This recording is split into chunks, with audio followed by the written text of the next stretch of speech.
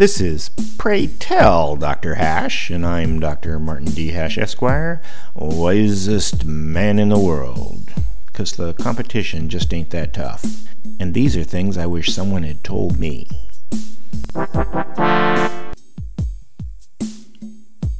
Today's topic: Quiet Desperation.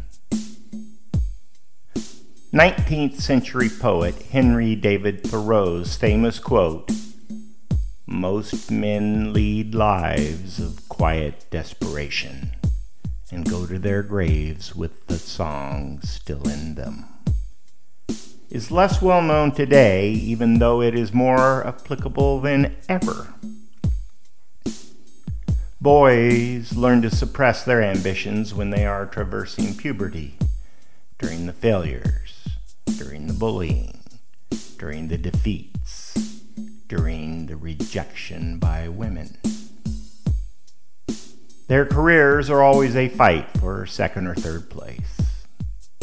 By the time they are men, they have learned to submit, accept their lot in life, and must not complain because the penalties against violating the unspoken code are severe. As they get older, they become more and more invisible to society and to themselves. They use drugs and alcohol to deaden the disappointment of a life that started with optimism, but ending in silence. Girls, though they have their own rites of passage, don't compete in the male dominance hierarchy, so are not taught to despair until well into adulthood.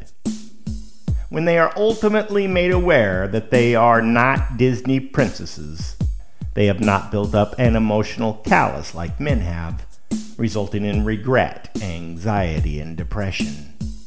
In frustration, they lash out at society, particularly scapegoating men who seem aloof and sanguine, not understanding that men are quietly subdued because they are already intimately acquainted with desperation.